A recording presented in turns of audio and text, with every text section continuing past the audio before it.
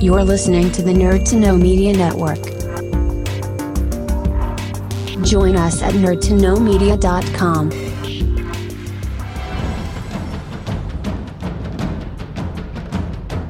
Broadcasting from the Blanchardstown Centre, this is Phoenix FM. This is 92.5 Phoenix FM, community radio for Dublin 15.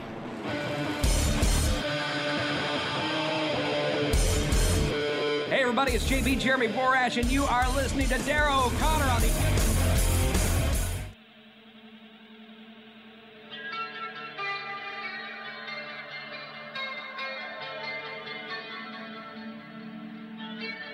Welcome to the Wrestling Rewind, the only wrestling podcast by fans who don't hate wrestling.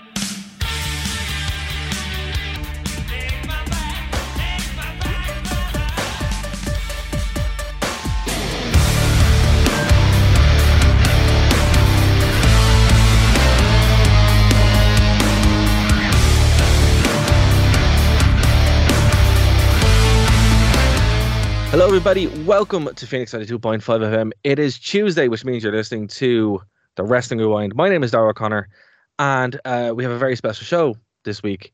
But before we introduce our guest, he's on the line. You know him, you love him. 1-0, Mr. Undefeated, Martin Herty. How are things, Martin? Punk still hasn't accepted your challenge. What's going on? He's run off the collision. He could have come down 1-on-1. The town square in Crossmaglen, it was all set up, and he's run off the collision, you know. But I'm not feeling particularly undefeated at the moment. I had my first jiu-jitsu class back in about a year, literally first class back, and I've managed to screw up my neck. So, well, then it's fair. Now you just need somebody to bite your opponents allegedly, and you're okay. Yeah. So you're good. I still think you should issue the challenge. Maybe get free seats over in collision. It works. Hey, if nothing else, yeah, jump the rail. But it's not yourself and myself. Dave is still off in the void, Martin. We don't know where Dave is. Hopefully he's off in the odyssey of glass and light tubes, watching his death matches with his small child. These children, they fairly ruin the crack. I'm telling you, it's his daughter's gonna be bloodthirsty, man. Like legitimately, like she's gonna be raised on death matches. So. Anyway, so we're not alone this week. We are joined by two very special guests, Colin, aka Macho Max, and Tristan from Cell Games. Lads, welcome to the show. Thank you very, very much for having us. We're really excited to be here. So if you guys aren't familiar with Cell Games, you should be. They're a fantastic Irish band. Metal to the Masses finalists, lads. Well done. Thank you very much. It's some debut that you've actually had onto the scene. So, it caught me off guard initially because I wasn't at your heats initially, and then Angel from Cosmo Palace was like, "They make music from SmackDown versus Raw." It's like, yeah, listen. I was like, that's exactly what it is. So, lads, yeah, tell us about the band and where we can listen and all that good stuff. I suppose you can listen on Spotify. Just look up Cell Games. We're on all the socials. We're on the socials now as cellgames.mp3 because we lost control of the old Instagram and that's gone forever. So we're trying to rebuild that. So it's very important that everyone goes follow at cellgames.mp3. But then it's even more important to go stream on Spotify, just regular old Cell Games. Absolutely, regular old Cell Games. Yeah. And it's not called that, it's just called Cell Games, just so you're not confusing people. Absolutely. I am thinking though we may have an album called Raised by Death Matches. I'm jotting that one down. Isn't that a great album name? You can have that one. You can have that one.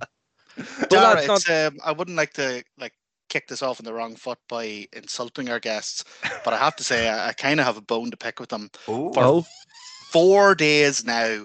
Here's to Your Bones has been doing a loop in my head. 4 days now. They're catchy little tunes. They're catchy little tunes, and that's the thing. I already listened to it 4 days ago. Well, that's all we can ask. In that case, that's all we can ask. So lads, the style of music that you play, it's so incredibly unique. I mean, it literally sounds like it's from 15 years ago in the best possible way. what was like the influence and how did you get started? Like, how did that conversation come up? Because I know playing black metal, that was a conversation. So how did your conversation come up, and how did you guys get together? I thought myself and Tristan essentially bonded. Our wrestling connection came first, I think, because Tristan called himself on something Edge and Tristan, and I thought that was the funniest thing I'd ever heard in my life. And that's the start of a beautiful friendship right there. I think so. I think musically, the first thing we did was I went to like one of your gigs when we were doing something else, like maybe nearly 10 years ago. And I was pissed drunk, and I had this like idea where I was going to be playing Blood Sugar Sex Magic all the way through. But I had like no members, or I kind of had members. I don't feel after the gig is like, hello, yes, I don't know your name, but you're my Anthony Kiedis now, and you're like, yeah, sure, grand, okay. And then there was no discussion of anything for like 3 years. But then we actually did music 4 or 5 years after that. It was 2018 anyway. One of my other high concept things was I wanted to do a gig where we played Hybrid Theory all the way through on Chester Bennington's anniversary. And we actually pulled that one off. And it was after the first year or after the second year where I was like messaging you and just being like, here, what if we did more new metal, but not this? Like, what if we do this but better? Yeah, like new metal gets a really bad reputation, and I don't think it's justified really, because I mean, we're all of the same age where we were raised on it. Absolutely. And I don't know if you guys are a big fan of Edema, the bands that were around for like a second. You know, they did the Mortal Kombat song. You're shaking your head, kind of like, you know, absolute banger of a tune. Yeah. So, yeah, no, I think it's great. Go on, sorry. Well, I was going to say all of those one and done ones like Trust Company and Taproot, and you know they were kind of they were around with a few banger tunes, and then they kind of just blended into the background. 36 Crazy Fist as well, yes. Another one where it's just like, oh, they had this tune and gone. Have they not come back since? They probably have, but you only know the one tune that they had back in 2005. Do you know who I bloody loved? I saw them open for Papa Roach, and they dropped one great album, and I've never heard of them again. Hell is for Heroes. Yes, they were absolutely brilliant. That first, I remember they were playing in front of like a spiral. Your man had a big long jumper with big long sleeves. And that was an absolute banger of a tune. The what is it called? The Neon Handshake was. I remember the album and everything. Brilliant, really good. But yeah, like, so when you're again, like, I'm not overselling it. There literally is no other new metal band in the Irish scene at the moment. And that kind of speaks volumes to the fact that it's so, well, I know there's been a few that's kind of flirted with it, but you guys are like, it's a straight time travel back. And it's class because you're like, there's literally like nothing drives me more. And this isn't a jab at anybody, but nothing drives me more when I go see a band play and it's lads in t-shirts. I'm like, what is going on? I want a show. You know, if I have to wear paint and have a shower of paint is falling down after I come back, I expect the same, and you guys deliver. You guys deliver in spades. It's class. And I mean, Colin, I feel bad for you because the first time I interacted with you, I was shouting abuse locked at you because you started like shouting Cody Rhodes stuff, and I'm like, I hate Cody Rhodes. Listen, we'll talk about starting this on a bad note. Well, it's going to happen anyway. You're dear to my heart. That's fair. That's fair. You can be wrong, but that's okay. Half the podcast is Dara explaining in great detail how much he hates Cody Rhodes. and the other half, weirdly, is him explaining how much he loves Stardust. Really? That's true. That's interesting because I also love Stardust. So where did the split happen here? See, I love Stardust. Dashing Cody Rhodes was incredible. And what was the other one? Damaged Cody Rhodes. He was also class. Damaged Cody Rhodes. Yes, absolutely. Yeah, that was all amazing. Little Tash Cody Rhodes as well was also great. But that was also great. Little Tash Cody Rhodes. I'll tell you where the problem became. Cody Chaplin. Where the problem happened was there was a show where Cody decided to put a throne up and then break the throne. And that's when it happened because what Martin kind of farted. No, what Martin didn't tell you was Triple H is the greatest wrestler of all time. Oh, absolutely. You're damn right Martin didn't tell you that. And that's like cannot be forgiven. So, but they're getting on great now. While we're on that subject, lads, who would your favorite wrestlers be? That's true. It's a good question, actually. God, Tristan, what do you look like you've something you're itching to get out. Do you? It was Kane back when I got into it. Kane was like my guy. Oh well, he's on the show. He's just not Kane. He's just not Kane. Yeah. Sorry, go on. Yeah, he's not so much my guy now. It's all gone a bit weird. Oh yeah, no, that's fair. Yeah. But I don't know. It's very hard to have favorites because all these guys let you down. You know. That's true. And is it Kane the character, or are you just like a big Glenn Jacobs guy? That's a fair split. That is that behind you? Is that a Dr. Isaac Yankem poster behind you? I wish that'd be so niche. I'd be so into that. No, it's just Kane. But or fake Diesel. Very narrow Diesel. Kane as well. You which, sir? Kane, and just like a very narrow period of Kane was the best. So which period was it? Was it before he had the sleeves or no sleeves? No sleeves, singlet Kane. Singlet Kane. Yeah. I tell you one thing. Oh, so not like debut tearing the door off the cell Kane. I kind of missed that by like a year or two. So by the time I got into it, he was already like black gear, singlet Kane. But see, that's probably. I think you're right there, Tristan, because we've watched a couple of matches with Kane, and he gets more athletic as he kind of goes on, and then settles into having these banger cage matches where he's jumping off the top doing clotheslines and everything. So I mean, that's not a bad show. That's not a bad show. It does go down from there. Then he takes the mask off and babies get kicked and and Snitsky didn't do it. And Snitsky didn't do it. What about you, Colin?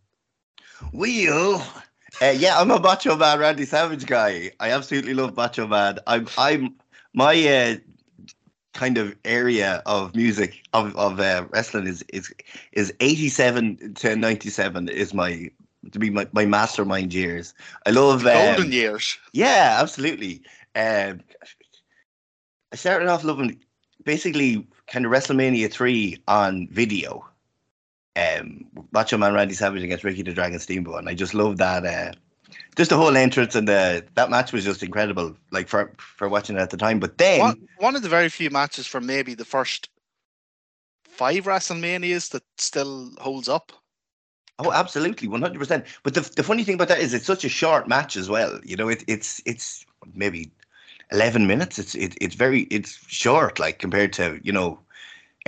Well, it's long for anything else in that card. Put 35 matches on and they're all 4 minutes long. Here comes Hercules.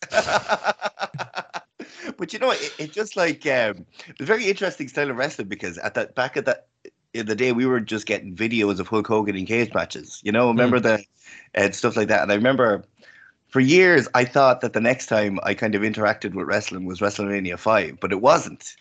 When me and Tristan recently talked about this, it was Saturday night's main event where Macho King Randy Savage was against against Hulk Hogan with Buster Douglas as the special guest referee. And I remember watching that in me old pair's pub that he used to own in Athlone. Because it was on, you know, on the old like Sky Sports, or I think it was Sky Movies Plus. Like that's how old I am. But it wasn't even box office. It was like it wasn't. No, but Sky Movies Plus, I think was the name of it. As it was Sky Movies with various football matches and the odd wrestling. Yeah. Oh wow. So there was that, and then WCW started on ITV, and we kind of just went into the era of watching worldwide for 3 or 4 years until we got Sky back again. Isn't it mad like that? Like WCW had such a big following here, despite the fact how weird it actually was. Because when I was watching WCW as a kid, it was on Bravo. Yeah, and you'd be switching between, and Nitro and Raw were on around the same time on a Friday night. Like, you know, so she'd be flicking between Nitro and Raw during the Monday Night Wars for some reason on a Friday night in the UK. On a Friday night, yeah. Which was weird. Well, it was gas because when I think it was on, wasn't it TCM, Turner Classic Movies? Yeah. And Turner Classic Movies would show the latest the latest Nitro at this, and you'd watch the first hour of that, then you'd watch 2 hours of Raw, and then you'd watch Thunder or and really old episode of Nitro. Every so often they just throw on a really old episode of Nitro, like that wouldn't have been shown. So you'd see like all of the weird Dungeon of Doom crap. And I remember watching one night. God, it was absolutely fantastic. We taped on a video. It was me, G. Okerlund was interviewing Macho Man Randy Savage, and he was like, "WCW President Doug Dillinger has ordered you to get psychiatric treatment." And Macho Man was like, "Yeah, I went to see a woman psychiatrist and she said I was OCD. That's right, one cool dude." And you catch all of these on video because you'd be flicking between the channels. Like, Yeah. So you have this mishmash of like 3 different wrestling shows on the one night on a video. You can fairly tell the lads who grew up with some version of Sky TV. So I grew up on a farm in South Armagh. So my wrestling, like for the whole first, 18 years of my life, was all from VHS tapes that I got from the library across McGlen. Really? So then WCW came on. Oh, yeah, was it ITV? It came on at one stage. Yeah. And I was watching it, and I was a young fellow watching it, and Hulk Hogan was there, and I definitely recognized Hulk Hogan, but I had no idea what the goddamn hell WCW was. Like, it was, I'd only ever, like, the tapes in the library were only ever WWF, but I was a huge Bret Hart fan anyway, and I went to university, and it had moved from DVDs to from VHS to DVDs at this stage, and someone said, "Oh, I have a Bret Hart DVD you can have." I said, "Oh, brilliant." And they gave me Wrestling with Shadows. Ooh. And that was when I learned about the screw job. I didn't even know what had happened. Absolutely. I was just appalled. Here's one for you. Do you remember back in the day when you could, on the portable TVs that you would tune in, you would actually be able to watch scrambled Sky Sports? Yes. Yeah, and I think it's a credit to Jim Ross and the King, because you could actually just not watch it, have it on in the background, and know what was going on. Absolutely. And that was also how a lot of early wrestling was done for me as well as a kid, because you didn't have Sky in all the rooms; you had it in one room, so you had to make do. Well, didn't they even dabble with the WWF radio at one stage? They did. That's what, and then you have Livewire as well.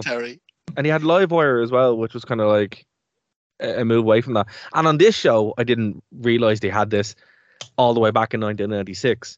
They had a phone line where they were cutting promos either through a phone, which is hilarious. I mean, sorry for jumping ahead, but that's like, when I saw that, I was like, that's the funniest thing I think I've ever seen in my life.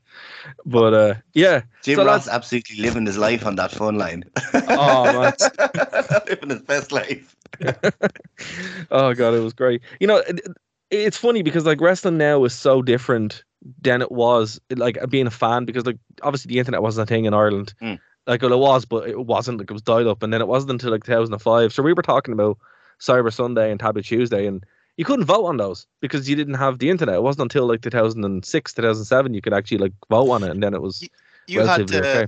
Didn't you have to figure out a way to get around your school's blocker to get onto the website and vote on it? Oh yeah, that was no problem. Like, even back then, that was no problem. But that was funny. But yeah, so that's where we are, lads.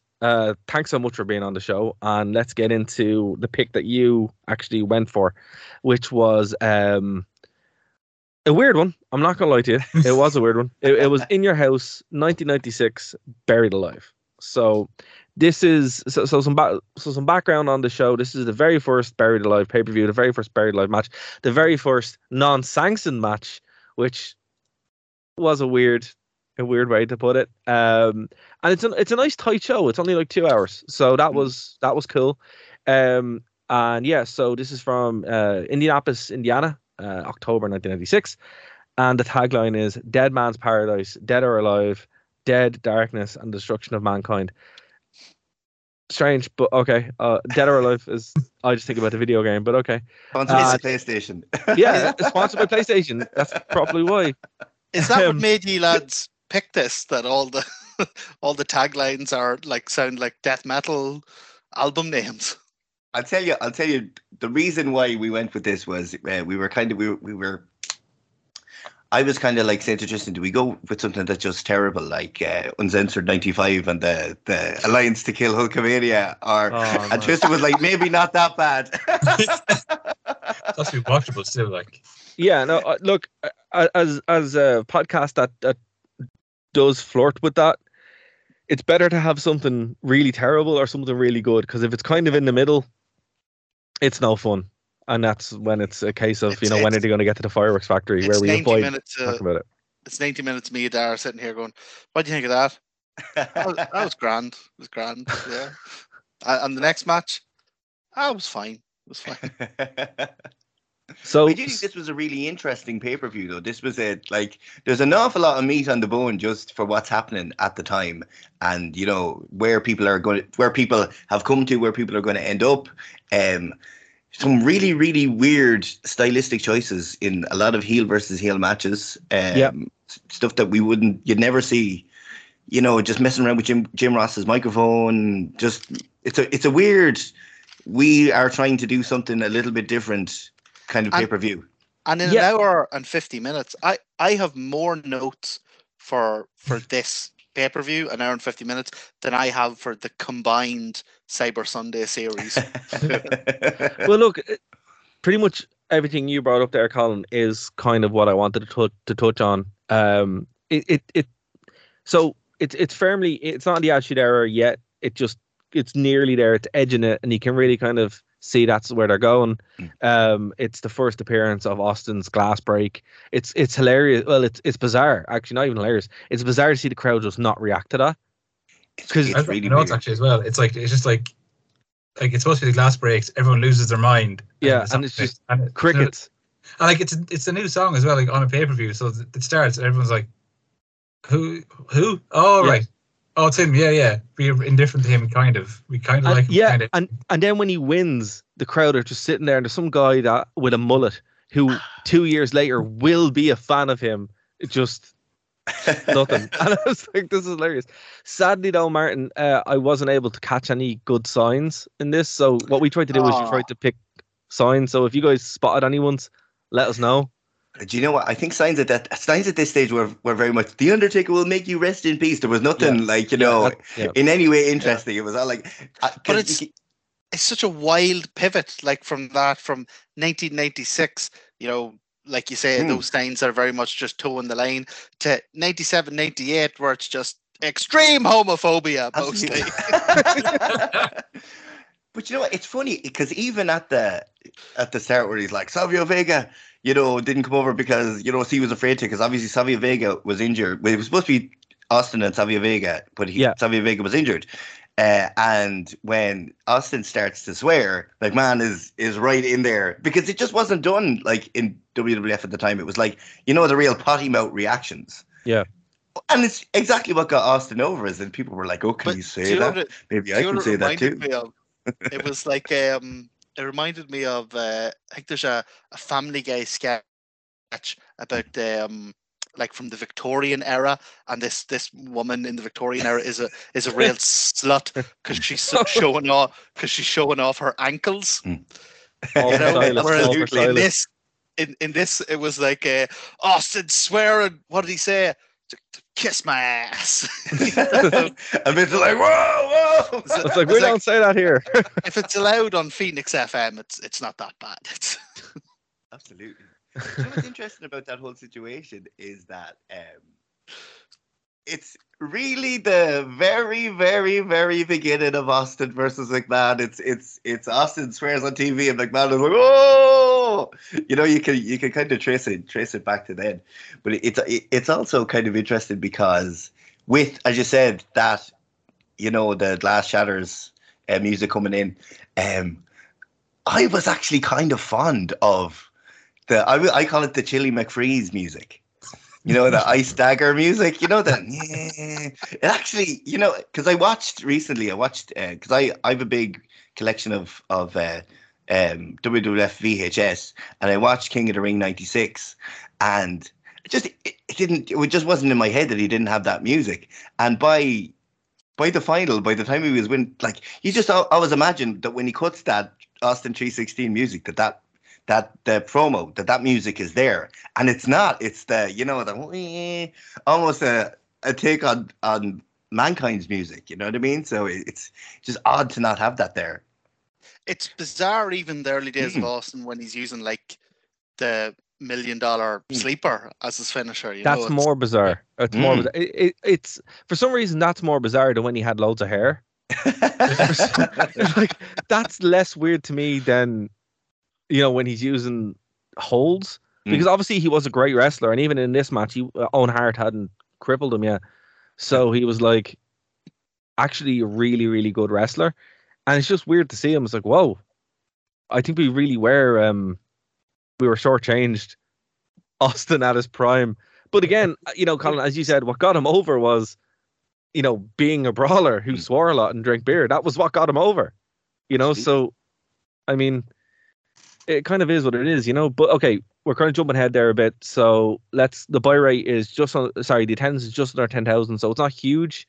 It's by WCW standards in the latter period, it's still not great. By TNA standards from last week, Martin, it's 10 times that. So, you know, yeah, Martin made the mistake of wanting to see an ECW show run by ECW people. I didn't want to. I made a comment, and Dara, with his superior wrestling knowledge, latched upon it and said, "I'm going to turn your words against you," and did so in spectacular fashion. Yes, hardcore justice. It's a thing to behold. It's a hardcore injustice. That was the basically TNA's version of ECW One Night Stand. Yeah. And it was just like all the old out of shape, like except for Stevie Richards, who was in amazing shape. And PJ Palacco. Yeah. Let's not shortchange PJ Palacco. Absolutely. The Portuguese ECW, man of war. The WWE One Night Stand and the TNA One Night Stand were very different one night stands. And absolutely. I believe we've all had experience of both kinds of one night stands. One is one you tell your mates about, the other one you drink away in shame. Anyway. So yeah, as you said, this show was very weird from the get-go. It had Hunter Hearst Helmsley, who would become Triple H, the greatest wrestler of all time, against Stone Cold Steve Austin as the opener. Like, yeah, that's a sentence. Not only that, I have an interesting little sidebar on that I found today, because as I tell you, I collect many VHS. So folks, okay. He's holding a classic VHS copy I am of this indeed. pay-per-view. And I'm going to describe this. Not only, right, every single match has little pictures. Sorry, my sexy light here is blinding the box. But you have everything, and then you have a tiny little line at the bottom that says, plus Hunter Hearst Helmsley versus Stone Cold Steve Austin. Wow. And a tiny little line under the pictures of everyone else on the pay-per-view. Sir, I wish to buy your VHS. Like, that's weird, because like Mark Merrow was featured. Yeah, the absolutely. Smoking Guns are featured. That's insane. Listen, insane.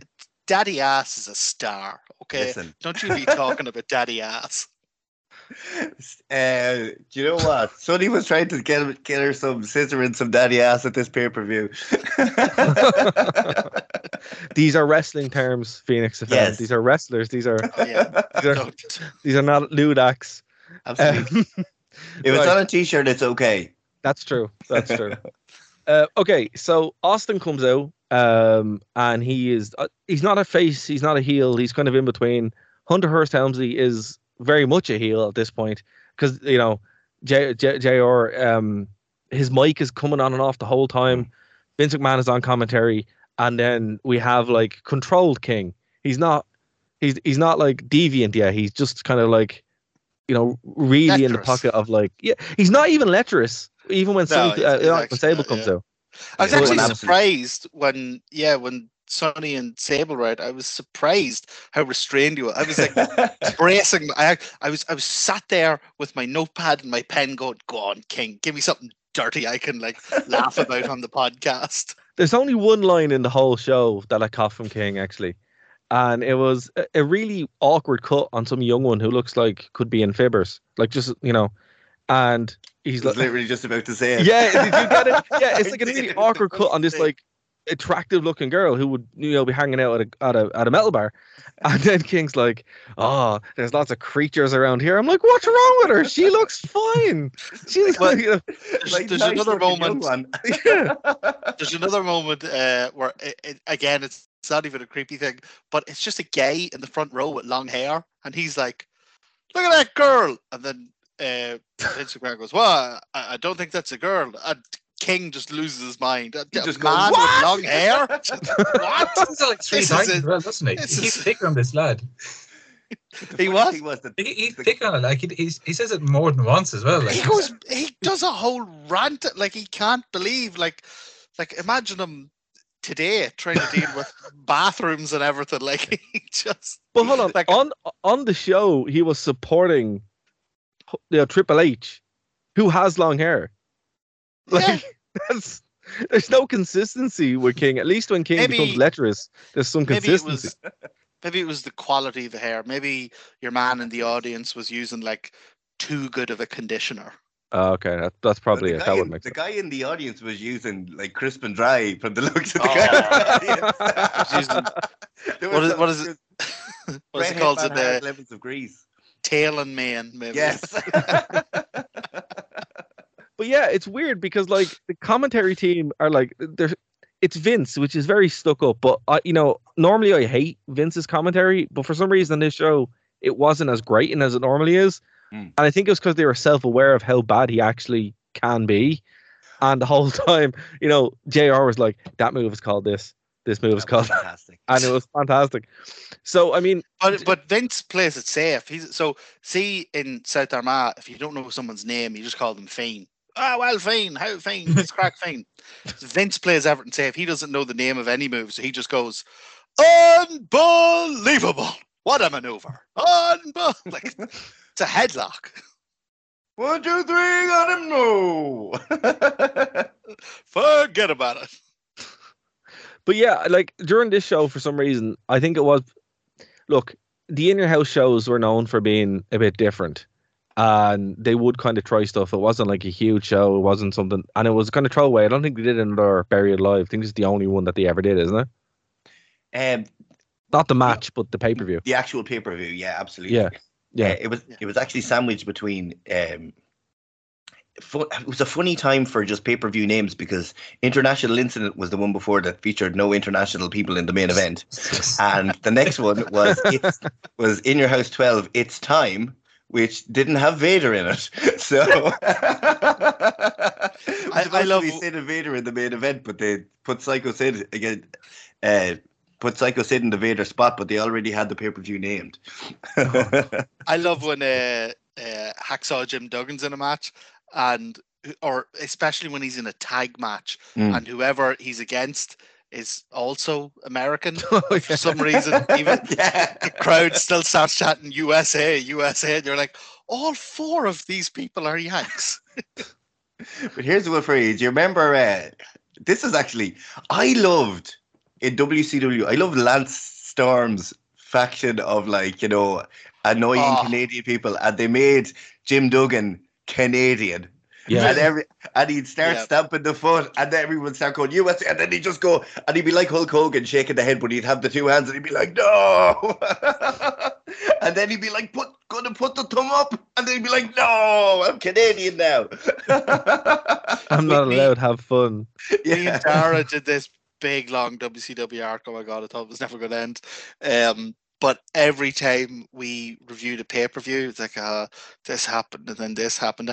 And then Lance Storm came out. He's like single-handedly saving the pay-per-view, carrying it on his back no matter how bad it was, that segment was always the best, and that's awesome. That's a credit to him. He's the PJ Palacco of WCW. Absolutely. And a former tag team partner of PJ Palacco as well.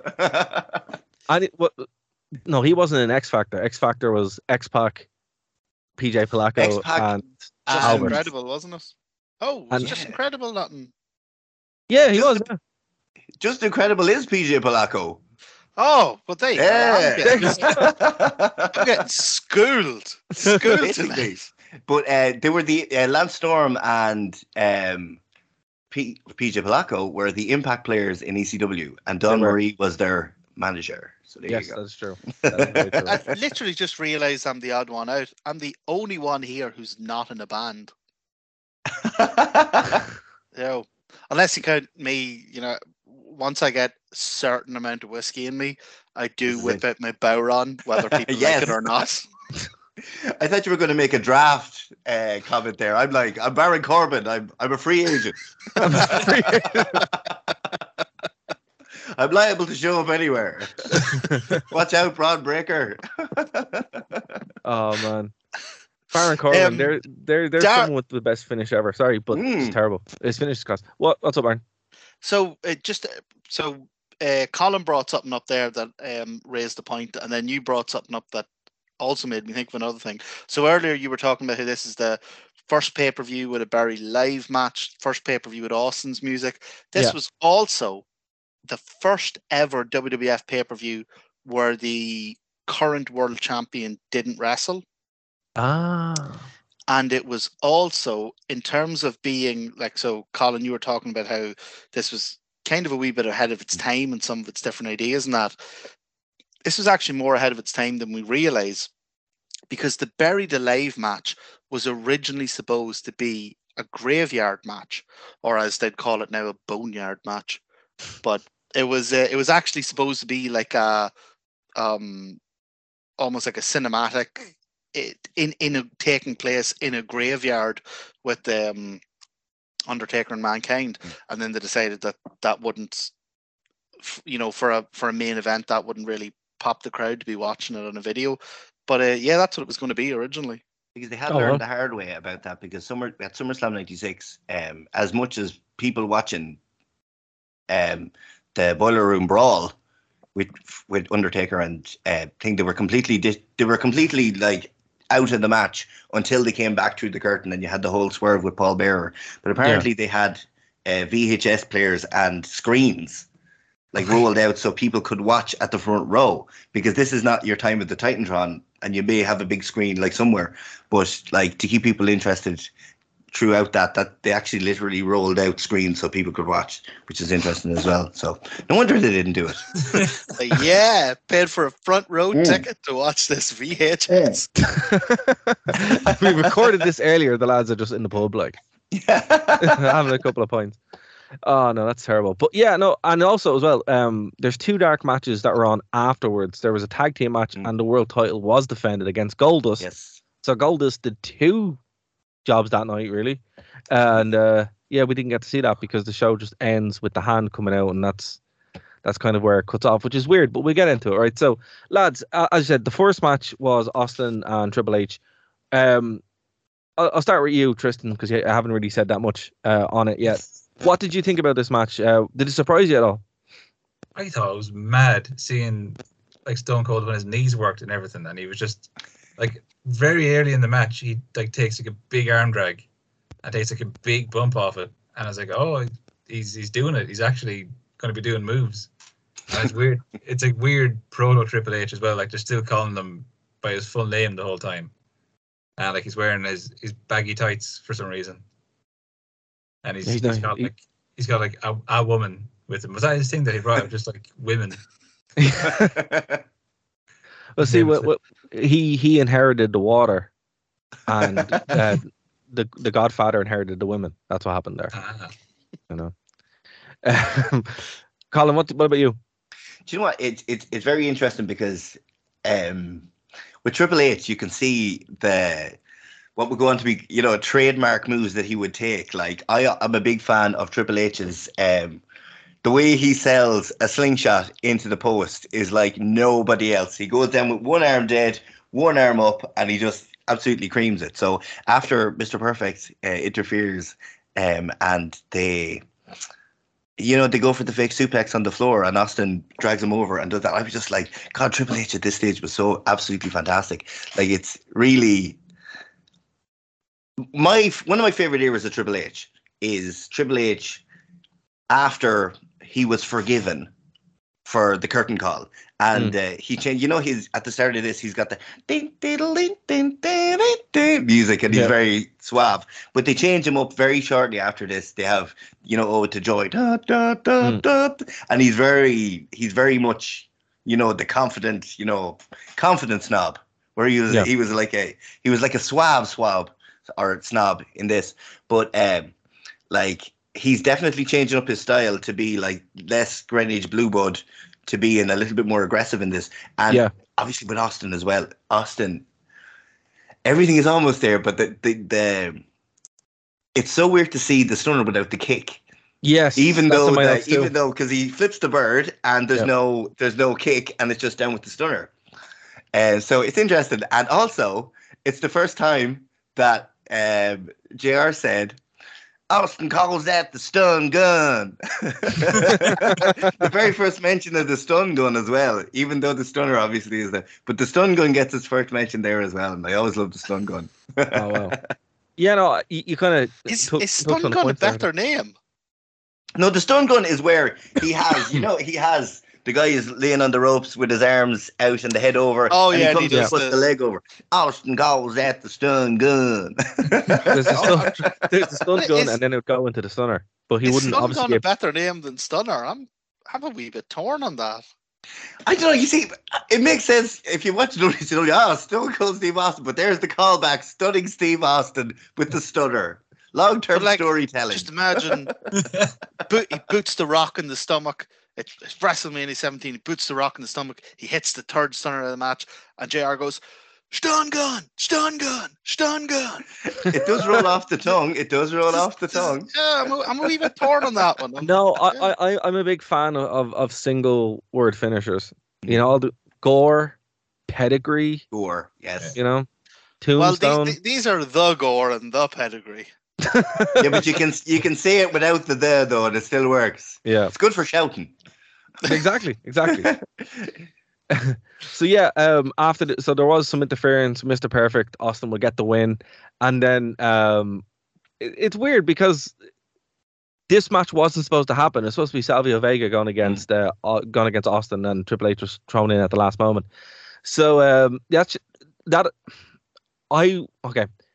I know I'm a bit biased, and I understand that, but I'm so glad Savio Vega wasn't in this match. To be honest with you, I think we got a much better match. Biased, Dara. You're raving bigot. You're an absolute zealot. Cultish acolyte. They had such a great match about 2 months earlier, the Caribbean strap match.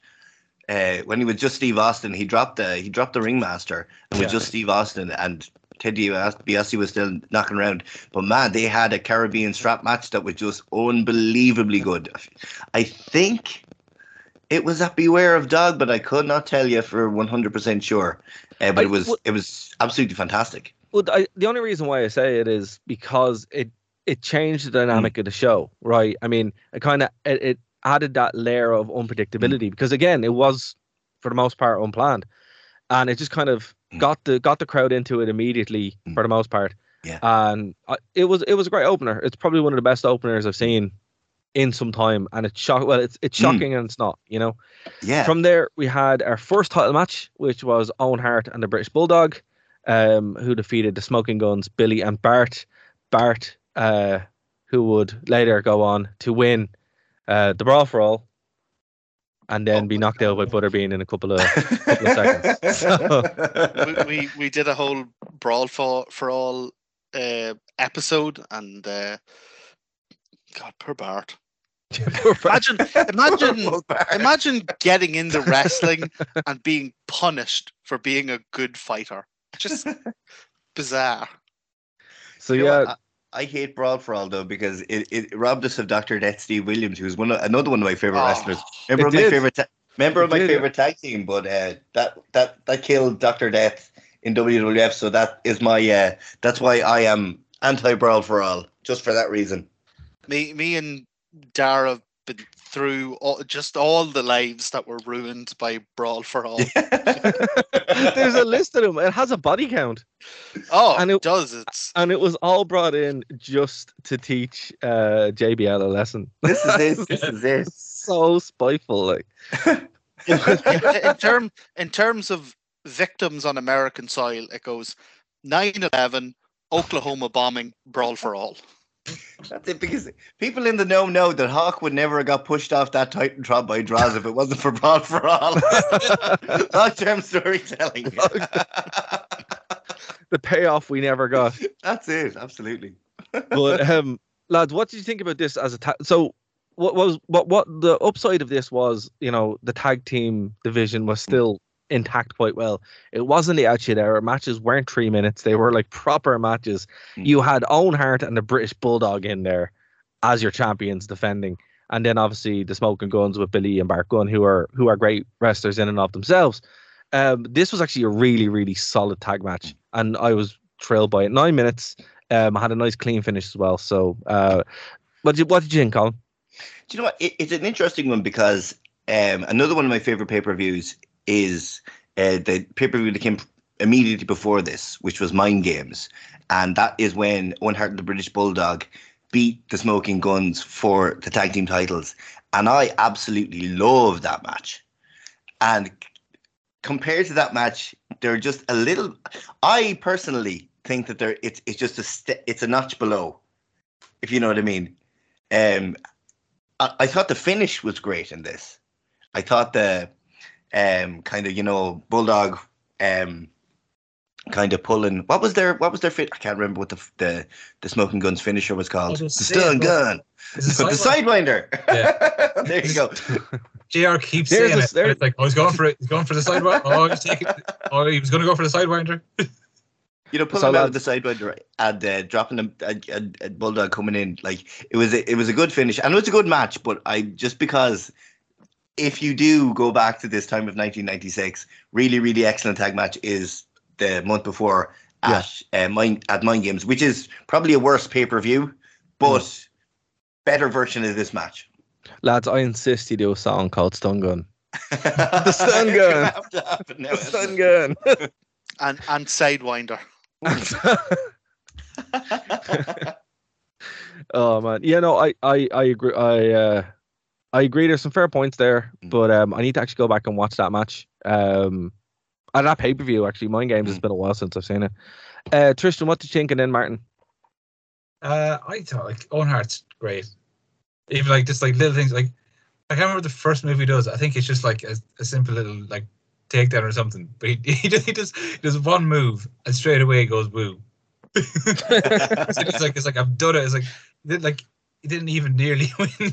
He just did a move, and it's just great. And it's great. It is great having actual tag teams as well. Guns are meant to be brothers, so they dress the same. And Owen Hart and the Bulldog, they're a cohesive team, even though they don't have a team name yet. They're still like an actual team, and there is a reason for them to be a team and stuff like that. Yeah, they're not just random jobbers that were hanging out in catering. They're like, quick lads, go. You got 5 minutes, which is when we were watching Raw and we did a whole arc where we watched 3 months of Raw. It would be that, it'd be random tag teams, and it's sad to see that degenerate, but you can kind of see why they went that way, particularly with the next two matches that I guess we'll go into. Martin. Before we do, any thoughts on the tag match? Yeah, I mean, again, I have to agree with Tristan on the love for Owen. All the little things he does are for slammy winner on his text. That's just brilliant. And I even love, I don't know what it is, because it's not super clean or super slick, but I love that spinning heel kick he does. It just looks like it has a lot of heft behind it. It looks like a real the only thing I was wondering is during this match I noticed that several times Owen goes to tag Bulldog and Bulldog gets in the ring but doesn't do the tag, and then is in the ring wrestling and then doesn't realize he's the guy in the ring. And I remember reading Brett's book about how he basically had to talk Bulldog through the SummerSlam match. And I'm wondering, is 1996 Bulldog still crack smoking Bulldog? Because he doesn't seem to really like follow what's going on. Well, he was. That's actually very true because I don't know if you listen to Jim Cornette at all, but Jim Cornette said they were floating down Lake Havassoma. He was in that group, and with X-Pac had gone to WCW at this time, and you had obviously Hall and Nash had gone to WCW at that time. So essentially, Triple H was clean. So your Havassoma group at this time was Davey and Sean. So Davey was 100% in his acting the maggot at that stage. So you're dead right. You can tell because there's multiple points during this match where Owen is 6 inches away from him with his hand right in front of him, and Davey gets in the ring and walks past him. That's because Davey is off in space. But here, just when you bring up X-Pac, this is something that's been running on the podcast for a wee while. Make some noise. Of you know? Dara! Sorry. Go on. I was going to ask, do either of you know what is shouted at the start of X-Pac's entrance music? It's make some noise. But what did you think it was? Sound like that though. I used to think at the very start, I thought he just said X-Pac, shouted it really weird, like. But Tristan, did you know what it was? I thought it was make some noise. I always thought it was that. Neither of you lads owe us an X-Pac euro then. That's true. I'm sorry, I didn't mean to. I thought you were going to go to something else, and now I just instinctively every time he shows up, I just say make some noise. It's in my head now. But yeah, I like both myself and Martin thought it was X-Pac said really weirdly. Yeah, for years, and then now all of his promos make a lot more sense. That he says make some noise all the time. It's like, oh my god, this makes so much more sense now. I always thought it was the way, because there's kind of like a slur. I always thought he was saying sex Pac, as if that was like a cool pun on his own name or something. But you know what's interesting? And I would love to know, and I don't know the answer to this. Do you know Mike Tyson used that music before X-Pac? What? There you go. If you go back on a couple of Raws before WrestleMania 14, Mike Tyson uses that X-Pac's theme music. And I couldn't tell you if there is like nice noise or Sex-Pac or what I'm going to say now, Sex-Pac Euros. But he uses that music, which is weird. Noise for Tyson. It might be everything because if I'm remembering right from SmackDown 2, it goes, make some noise. And then there's like a voice dubbed in on top that just goes, X-Pac. Yeah. And then it's just the X song. So maybe it is exactly like that. And then they have to just the same as like when they dubbed the X Factor into the X Factor music without permission. That sounds like when WCW went to Germany and they brought the wrong tape for the NWO music. So it had the but it didn't have the NWO. So they played the music and they just got like some poor roadie on a mic to go NWO NW for life. And that was still better than the B Squad music that the NWO got. God. Oh my god. Yeah, but and Martin, thanks for bringing it up again. Sorry, I didn't realize you were going to go into that. I thought it was something else. But apologies, lads. The X-Pac Euro tax is waived. But it's not waived for people listening, folks. If you didn't know that, if you thought it was X-Pac or whatever, you can go over to our Patreon and give us an X-Pac Euro. You must exactly. Owe us an X-Pac Euro. The lights have to be kept on here somehow. You know, we have to fund that fight between Martin and CM Punk. It's not going to fund itself. No. So go over to the Patreon. Not Cross McGlenn, the council's not paying for it. But lads, he still ain't going to get his tetanus shots on collision money. But lads, we do have to go to a break here on Phoenix 92.5 FM. But before we do, tell us how we can check out Cell Games, if you have any music coming up soon, and where everybody can find you guys. We are on all the main things. We're on Instagram at cellgames.mp3. Twitter is cellgames_mp3 because you can't have a full stop in your handle. It's just Cell Games on Facebook. Cell Games on Spotify. That's where everything is. We do have a TikTok because you have to have a TikTok. There is nothing on it, so you don't put up for it. The last video that went on it was an announcement about the new Instagram page, but then we got copyright struck for using our own music in the background, so that's gone. Fantastic. But so the YouTube, I was listening to your stuff on YouTube. We have YouTube as well. This will be the podcast version of this is coming out Thursday. Yeah. So Thursday evening, you're getting an exclusive here, but it won't be an exclusive because this is going on the radio Tuesday. On Thursday evening, there will be a guitar playthrough of Here's to Your Bones going up. Oh, fantastic. Because the content train does not stop for anyone. Absolutely. Fantastic. Well, guys, go over and check them out. Give them a like, give them a follow. Are you doing merch? Not right now. We just sold the last of our t-shirts. Okay. But there will be merch. I'll definitely keep an eye out on things. Like we're looking at doing like a whole new design for t-shirts. We're probably going to do stickers because everyone's got Surfaces. So That's true.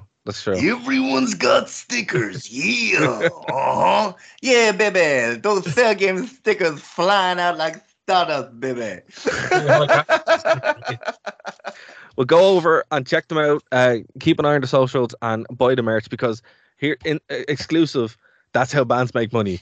Buy their stuff because the record industry is a nightmare. But yeah, guys, thank you so much for being on the show. We are going to keep this party going over on the podcast. So if you guys are checking it out for the first time, that's weird. Go over and go to nerdtoknowmedia.com, thewrestlingrewind.com. That's where you will find the rest of the show. We will talk to you after this break on the podcast and next week on Phoenix 92.5 FM. Bye, guys.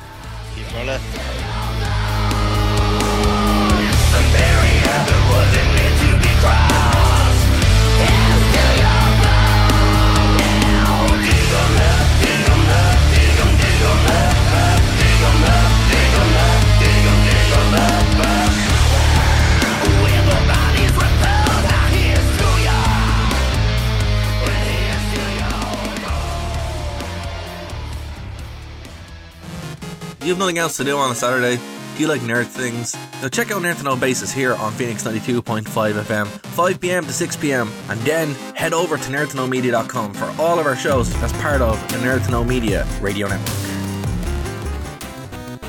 Thank you for listening to a Nerd to Know Media production.